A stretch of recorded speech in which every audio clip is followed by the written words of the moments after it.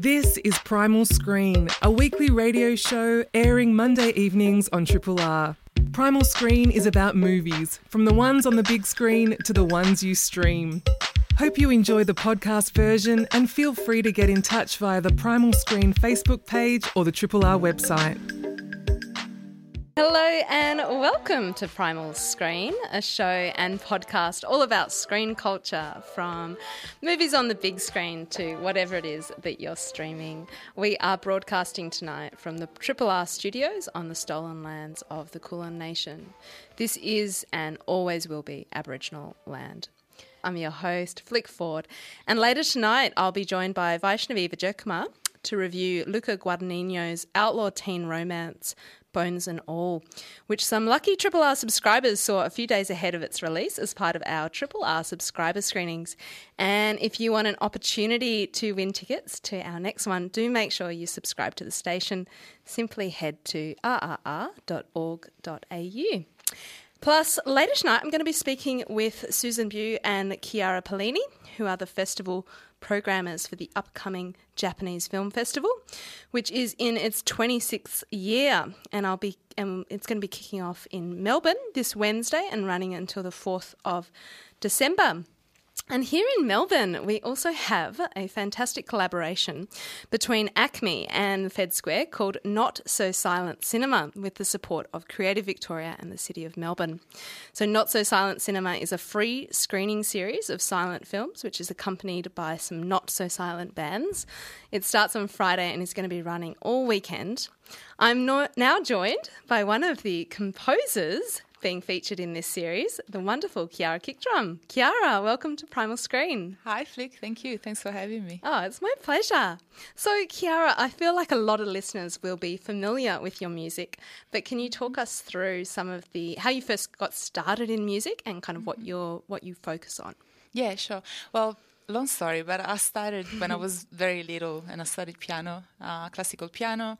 Then I moved into jazz when I was in my teenage years. And then after moving from Italy to Australia, I got into electronic music.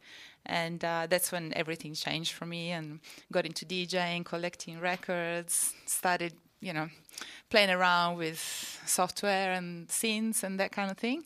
And then from there, it just became from a passion to more of an actual hobby. So I was doing it more often than not. And then I found, I got a job in a studio doing just audio editing for voiceovers. This was in 2014, I think, around that time. And then after that, I moved into making music for ads. Yeah. In a studio called Electric Dreams, which is in South Melbourne. And then from there, I moved into doing some little things for theatre, then short film, and then TV, and then film. And then it just kind of... And so, I can go into details about it. But, it's been quite the journey. And, I bet. Yeah. That's a very varied discography, I suppose, but also a huge amount of different mediums that you're working within. I'm really excited about this new series that's being presented by ACME and Fed Square. I love the concept. So a collection of silent films that are then being paired with live musical scores. Yeah. Can you tell us what we've got on the lineup? It's going to be starting on Friday. So Friday we've got Philip Johnson, and he's actually presenting two films. One is Cops and the other one is Trip to the Moon, which I actually saw Jeff Mills do a live score for in Nantes in France. This was maybe it was incredible. This is one of the things that actually inspired me when I was doing this score, because it was really random. I was there for another festival and then it just came out that he was doing this live score for this silent film, and it was mind-blowing, amazing. And then I'm on the Saturday with a string quartet live and Zach Hayes, electronic musician. And then Sunday, on the 4th, there's a film called A Page of Madness, and composers Marcus Well and Jacques Emery, I think I've said it right, would be presenting the film. So yeah. How did it work with the collaboration? Was it something where you got presented with a series of films, or did you select Vampire yourself? Yeah, look, actually this is a bit of an old project, because I already presented this at ACME in 2018. but it was just myself with another curator, always obviously with ACME. And the curator got in touch and he said, "Yeah, we got this film." It was actually at the time a collaboration with the Goethe Institute. And so, yeah, and they said, "We got this film, we love what you're doing," because my, I guess, Chiara kick drum practice, when I'm not composing, more electronic musician, Chiara, playing live techno and, doing crazy stuff like that. But anyway, so they thought I would be a good fit. And I, at the time, actually, 4 years ago, I had never even done a score for a feature film ever, So it was a huge thing for me. Anyway, I agreed to do it, and, it went really successful. It was really successful. We presented it in Sydney, Canberra, and then a few months ago they got in touch with me again and said, "We'd love you to represent it, and if you like to have some live musicians, or if you want to do it bigger, we can do that." And so we're doing it with a string quartet on the stage of Federation Square, and obviously with Zach as well, who was helping with the electronic side of things. And so it's gonna be an amazing show. So it's mostly my original soundtrack and score that I've done, with some little changes and upgrades, I guess, and then the string quartet on top. So it's full classical electronic film score, and over the top of this silent film from 1932. So it's going to be mind-blowing. Absolutely can't see it. How did you? What was your first introduction to the film? Because it's like you say, from 1931. It's a silent film. I feel as though a lot of listeners may not have heard of it, but may not have actually seen it particularly not on the big screen with a huge audience and a live score. So how did you first come across the film? Well, it was actually the Goethe Institute and the curator at the time that sent me the film, and they said, "This is, it's a cult horror film, like Nosferatu and all those. It's like at the top 10 best horror films ever made." Because the director was doing pretty, it was pretty ahead of the time with some of the techniques, shooting techniques and things that he was doing. So they sent it to me, and I watched it, and I had no idea what was going on because it had no subtitles. But I got the gist of it, and I'm attracted to anything that's dark and mysterious and weird and experimental. So obviously I said yes. And, Vampire definitely fits in with that. Absolutely. You've worked across so many different mediums. I'm curious how you approach this, looking at a silent film and deciding what to put in there, because we were talking off air about some other kind of similar events like the Hear My Eyes series, which is coupling, like reimagining the score, but there is a score an original score, at least with those. With this is all silent films, so you're basically coming up with something for the first time for this footage. How did the creative process work for you? Yeah, look, there is actually a score for the film. It's very orchestral, obviously, very classical. Okay. Yeah. Of course, because that was exactly what was being played. Yeah. Did you have access to that? Yeah. Okay. Yeah. So I heard it, and as soon as I heard it, I was like, "This is what I'm gonna do." And because it's a horror film, and because it just ticks all those dark, experimental, weird, crazy boxes that I love, and obviously I've been listening to, especially at the time I was listening to a lot of Candy Ray and obviously Jeff Mills, but Sakamoto, Alvanotto, ASC, and just a lot of Plastic Man, this Richie Hawtin, but more the electronic stuff, FX Twin, all that stuff for me is Otekra. That's always been my main influences, I guess, in general. When I DJ, when I compose, obviously not when I compose for TV, because I get fired straight away. But in this instance, I really I just really saw it as an opportunity to do something where I could just push something really different and be me at the same time. Because sometimes, obviously, when you work with the director, with producers, with TV and film, you can still be yourself, but there is some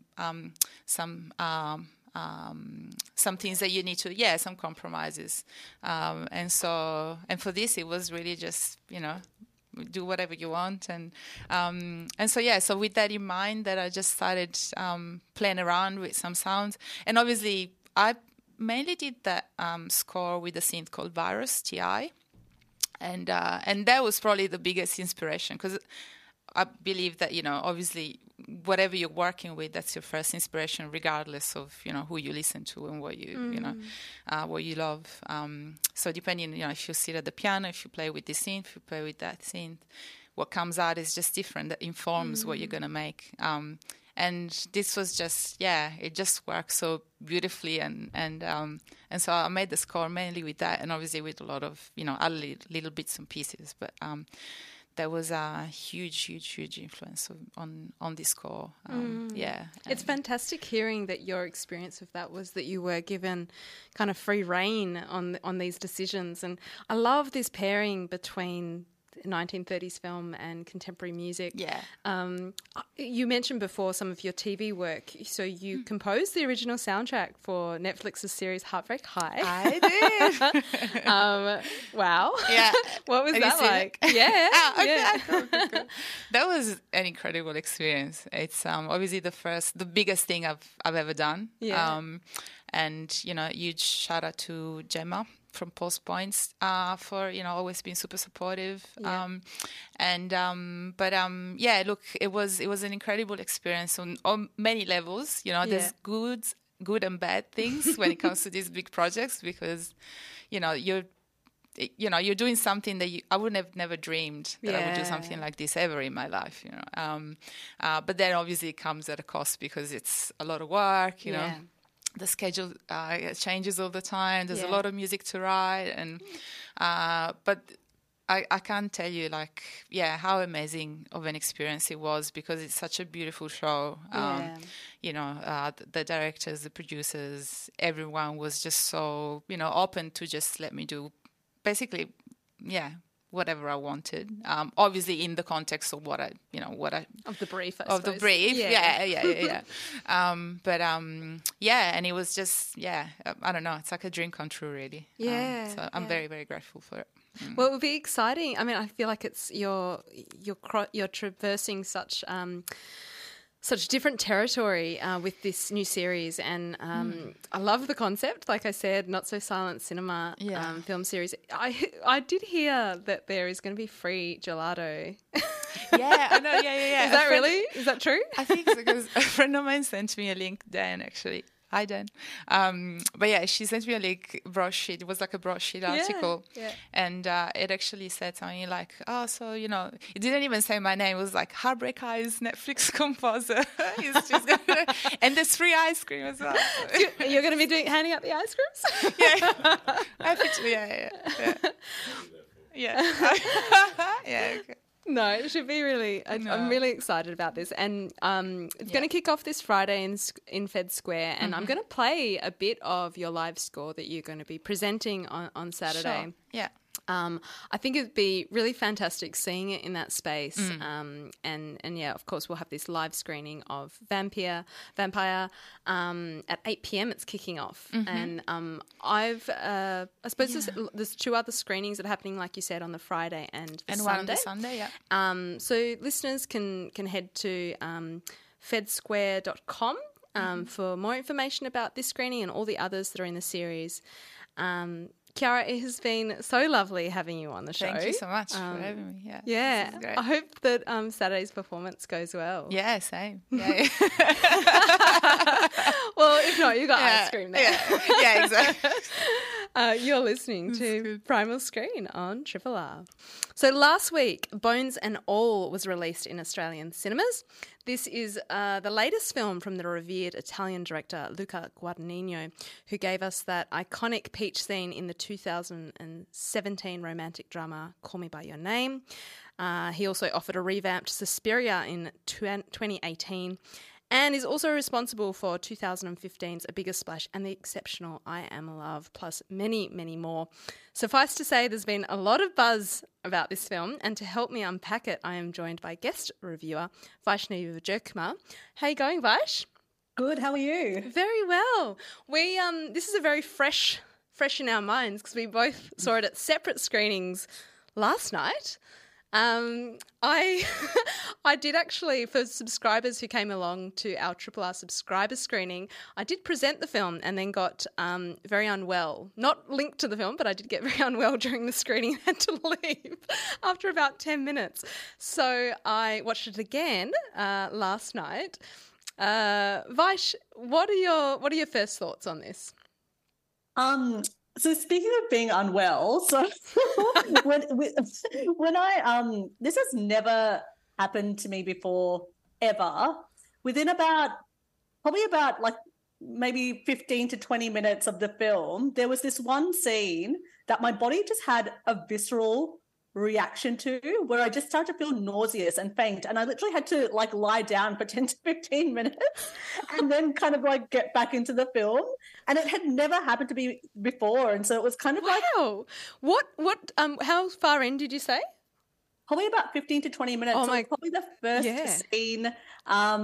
It's not the first scene where we uncover the context where she's, we realize she's a cannibal. It's I should say, before we get into further detail, if you've only watched the trailer to Bones and All and you want to keep some things secret and sacred, I think you could always listen back to this episode another time at rrr.org.au, because we won't of course give spoilers because that's not what we're about, but we may ruin some of the intrigue if you're not already aware what ground Bones and All covers. But sorry to interrupt you, Vaish. As you're saying, that's a good point. I was like, how much do I give away? But it's one of the early scenes where she kind of meets an older, experienced, one might say, cannibal who kind of is showing her the way of the world. And I found that scene to be quite graphic, but I was just like, okay, I'm just going to like briefly pause in between this whole thing. But then my body just had a reaction and I just didn't expect it. But that is exactly the scene that I walked out on. And not related to, I did genuinely have, I'm very heavily pregnant, so it was related to my blood pressure. But it's a quite an unsettling film. I remember I made the joke at the start of the screening about like, let's find out together how gory this is, because that was the most searched item that came up when you look up Bones and All. What's your feeling, though, on the gore level? Because I feel like it's more of a disconcerting film rather than gory. I think there's elements of gore, scenes, like the scenes that are gory are quite vivid. So if you're someone who may not have the stomach for it, that's something to be mindful of. And actually, when I went to the cinema, there was a bit of a sign disclaimer saying that, like, if you're going to go see Bones and All, please be aware there's some very graphic footage in here. Yeah, which I had never seen before. So that was really interesting. I hope my incident of leaving it after 10, 15 minutes didn't contribute to that. They were just like, this is the precedent. We can't have this happen again. So I found that interesting. But in terms of the actual film itself, I feel like it spaces out those more graphic scenes quite well, and really focuses on the story and the character development and that kind of underlying tension that always sits under a horror film, where there's the this kind of anticipation that something terrible is going to happen, and you don't know when, and at any moment that moment might resurface or surface. But it's very, it's just this kind of tension that kind of sits throughout. And I was thinking about how music kind of contributes to this in the horror genre. And I felt like in this film, there was this kind of like, I don't know, it's like a progressive rock kind of edge, like, you know, that real kind of experimental rock vibe that sits underneath, that creates that kind of tension and unease that you feel throughout. That's really interesting that you picked up on that, because I was just chatting to Kiara off air about the fact that what music is played through this. So really interesting score by Trent Reznor and Atticus Finch, and this idea of we've got some Leonard Cohen in there, we've got some Joy Division, we've got some New Order. It's a really interesting mix. I feel like this film is so curious because it's almost positioned as a coming-of-age road trip.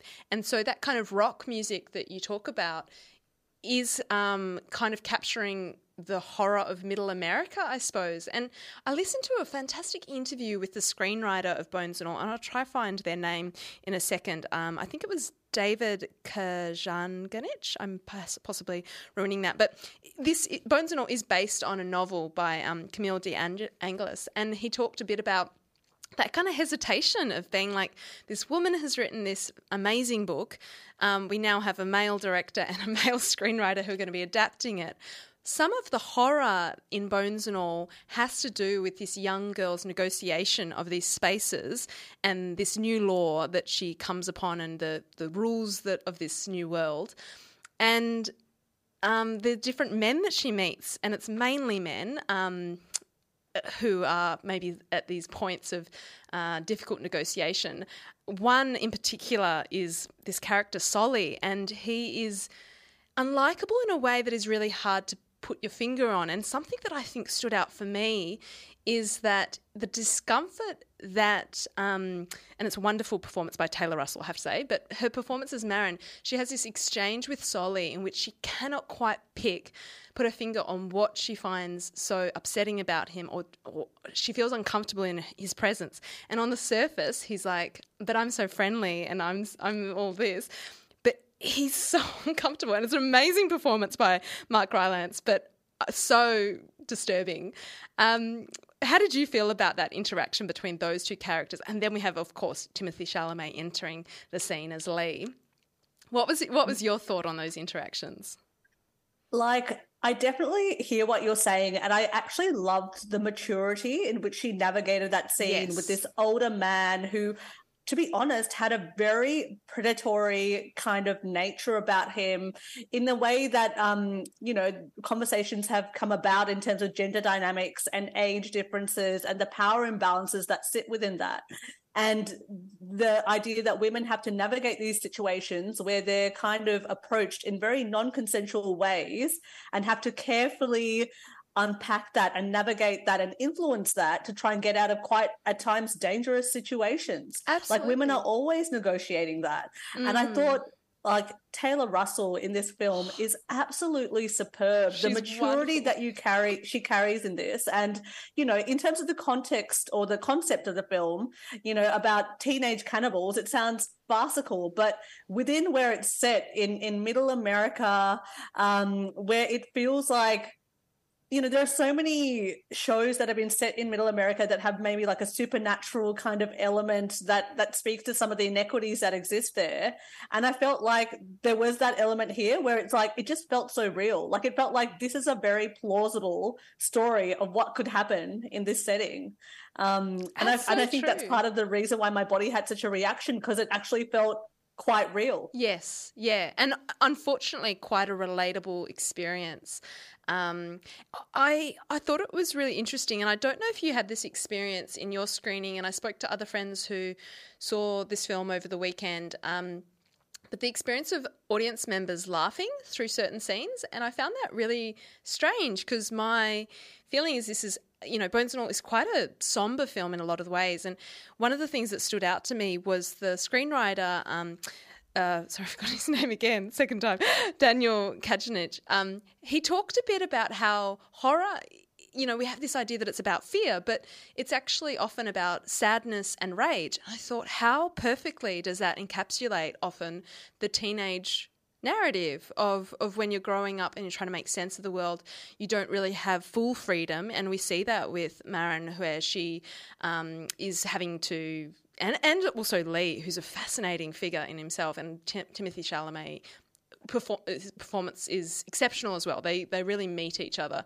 In fact, I feel as though all of the actors in this just deliver so well, and that might be down to Guadagnino's exceptional direction. But that idea of sadness and rage and these very lost kind of teens. I loved that the film also, even though it is about something very specific, which, in case you haven't realised, is teen cannibals, well, actually cannibals in general, is also a bit of a comment on addiction and poverty and abuse and these kind of parental lines that are disrupted in some way. And kind of these listless kids who are bringing up themselves in this rather desolate America.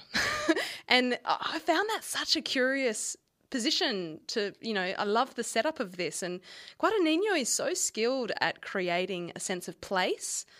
And as much as this film definitely has some horrific moments, I was so moved by it. Yeah, like, to be honest, I know exactly what you mean. As it got into the character journeys, I was just so immersed and invested in their stories. And it's so funny that you say that about the horror genre and how that brings out these other kind of existential themes, because I feel like as of late, and I've been talking to friends about this, that like there has been a lot of Gen Z horror films that have come about. And it's like, why is there this certain kind of resurgence of that kind of content? And I read this article on this platform called Little White Lies, which is like independent journalism, and they talk about that one. Yeah, can recommend. I found their take on it really interesting, which is like, the absence of parents enables these children or teenagers to go on this journey of trying to uncover things about themselves and the way they see the world. The whole idea of that nostalgia kind of retro aesthetic, and it's funny because I feel like the 90s are so in right now, but the 80s were so in the 90s, and I feel like with some of the aesthetics, it did have it was set in the 80s, so there were very much those nods to that era of time through both the visuals, the way the characters were dressed, and the music.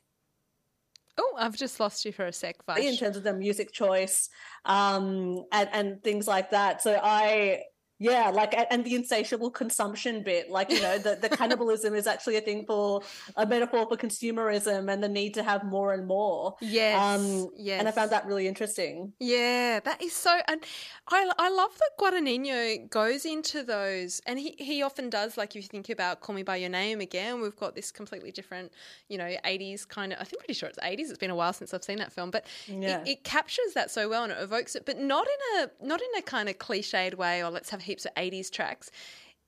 He does it in such a way that it feels sincere, and I think that I wonder on some level whether it's a return to, sometimes directors are working out stuff in their own life, and I find he seems to return back to this sense of the youth at the cusp of adulthood. We haven't spoken much about Timothée Chalamet, but his, he really captures that in a really fascinating way. There's a vulnerability, particularly to his performance of Lee, quite different, very, very different from his character in Call Me By Your Name, but still this really curious masculinity that's on screen, and in quite strong contrast to characters like Solly and some other men that they meet along the way. And I just cannot say enough good things about Taylor Russell. I hadn't really seen her on screen before, though. Had you? No, I felt like maybe I did know that she was maybe potentially in like some fashion shows and things like that, but I haven't seen her act in anything.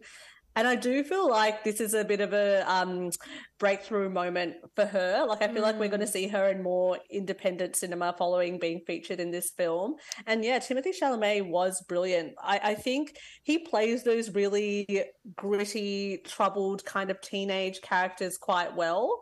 Like, I felt like this character and how hardened this character felt reminded me of that film he was in with Steve Carell, Beautiful Boy, I think it's called, where he plays the son who's also dealing with a different kind of addiction. But I think he plays these characters really well with this kind of vulnerability and kind of rough edge that I think worked in this film really well. Yeah, I agree. And I'm curious to know how people will respond to this film, because there's almost a slowness to Bones and All. And like you said, there are moments of real discomfort, but I just feel like there's so much more to unpack in it. And it's made me really curious to read the original book, because I wasn't familiar at all with it. And I'm interested to know what Guadagnino has taken from it and what has remained. And obviously that's got to do with the screenwriter as well. But I think it's quite a curious setup.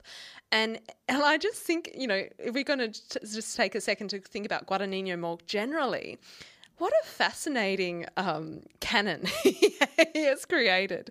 I don't. It's hard to pick a favourite. I feel as though A Bigger Splash doesn't get enough attention, but that has got to be one of my favourite films. It stuck with me for a really long time. Suspiria, of course, I know there's some mixed reviews around that. I suppose a different kind of horror that he's engaging with on screen. Call Me by Your Name, of course. Do you have a favourite Guadagnino? I did really love Call Me by Your Name. It was like one of those films that I came out of feeling like it kind of touched on all those coming of age feelings of like, you know, falling in love with someone and, you know, it ending in quite a devastating way and that relationship really helping you grow up. And obviously just the beautiful setting in Italy. I just really loved it. And also that pairing of music, like one of my favorite scenes of that film is seeing Armie Hammer and Timothée Chalamet dancing in this beautiful way to Love My Way by Psychedelic Furs. And that scene still just sticks in my mind as just like a beautiful kind of unfurling of that relationship. But funnily enough, it's like something I thought about and was actually talking to the ticket attendees at the cinema was that like it's really interesting that Luca Guadagnino has chosen to do this film with Timothy about cannibalism when Armie Hammer has been accused of being a cannibal. I was like, I really want to check when the production started on this to see if like one wants the other. It's like, I mean, what better way to kind of, you know, a PR angle for the film, really? And who knows? Maybe Armie was just like getting in some method acting. I'm not going to go on air defending Armie. But, that's a downward spiral we don't want to go down. But it is really curious, isn't it? And I love that you've touched upon the music because I feel like music plays such an important role as well in Bones and All. We mentioned briefly about the original soundtrack done by Trent Reznor and Atticus Finch, but there's also just some interesting music choices. And I thought the one that really stood out to me, unfortunately I'm not going to play it but because it goes for very long, but the inclusion of Leonard Cohen's You Want It Darker, is that the title? But I thought that was such an interesting music choice because you really have these kids who are almost playing, you know, they take people's cars and kind of that allows for them to traverse space, but it also is kind of this playing at adulthood. And I loved that they had this inclusion of something that was probably playing, you can imagine that song playing in one of the victims' cars, not to get too dark. But I just thought it was a beautiful, beautiful work. I really can't fault anything about Guadagnino's Bones at all. I'm curious to see how people respond. I don't think it will be everyone's cup of tea. But I do encourage everyone to check it out. It is currently playing at all local and independent cinemas. Vaish, thanks so much for joining me. It's always a pleasure chatting with you. Always a pleasure. Thanks, Blake. So here in Melbourne, we are days away from the launch of the 26th Japanese Film Festival, which kicks off on Wednesday. I'm now joined by two of the festival programmers, Susan Boy and Chiara Pellini. Welcome to Primal Screen. Thank you. Hello. Thank you for having us. Hello. My pleasure. It's lovely having, not in the studio, but we're via remote means. So first of all, can you tell our listeners a bit about the history of the Japanese Film Festival? Because 26 years is very impressive. Yeah, so the Japanese Film Festival is an initiative run by the Japan Foundation Sydney, which is an organisation implemented by the Japanese government to promote Japanese culture. So it originally started in Sydney in one of our classrooms, just presenting Japanese films on a projector to about 20 people, an audience of about 20. Wow. And since then it's grown to be a festival that travels to 5 major cities across Australia. We also now have an online program, and the festival, as part of the Japan Foundation Festival, runs across about over 10 countries across the world.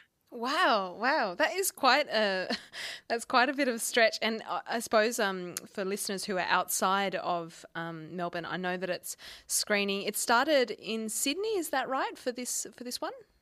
It started in Canberra. Canberra, sorry, yeah. On the 5th of November. Oh, wow. So that's a long stretch for you. And we're about to kick off for Melbourne. Can you tell us a bit about what you've got featured in the festival? Yes.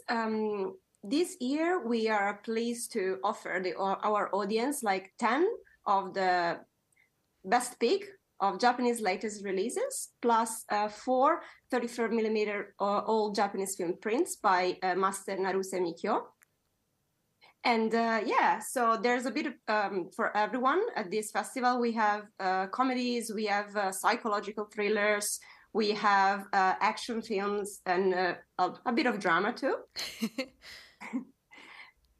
And in terms of I would like to remind that 35mm prints are very hard to screen in Australia nowadays. So and it's a free program, so audience interested in all Japanese films, and even if you're not, just to see a bit of what's like, should definitely jump in.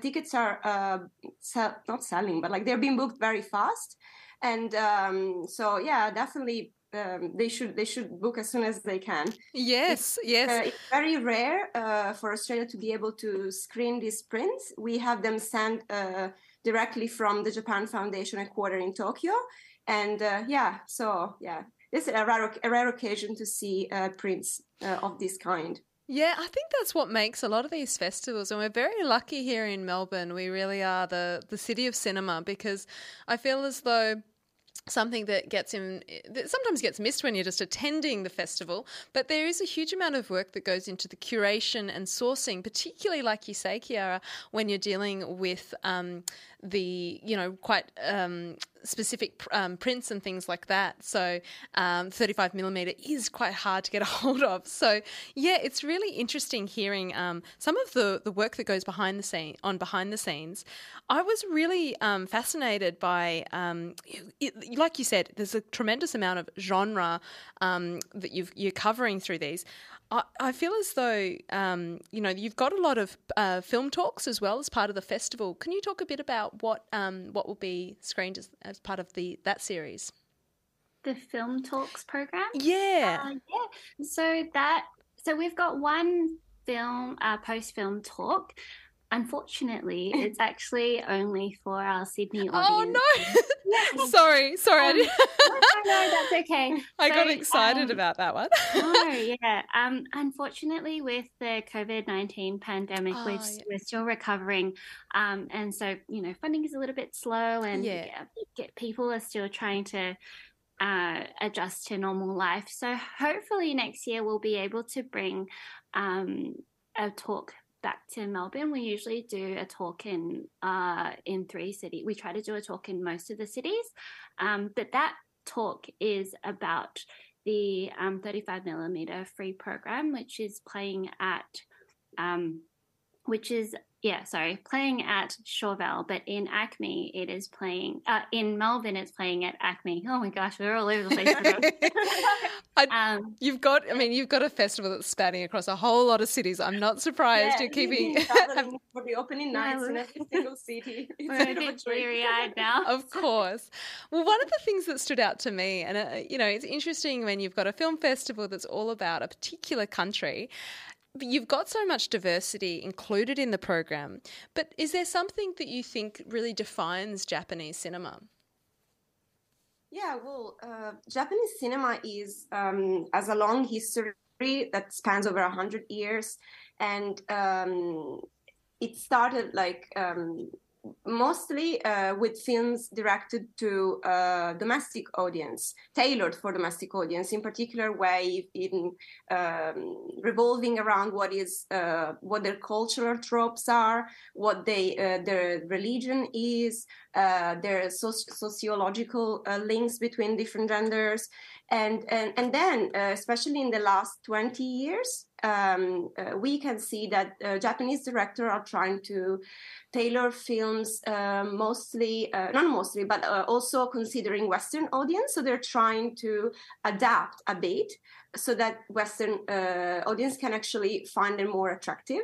But at the same time, I don't really think there is that need, because foreigners are really attracted by the peculiarity of all this sensitivity of Japanese symbolism.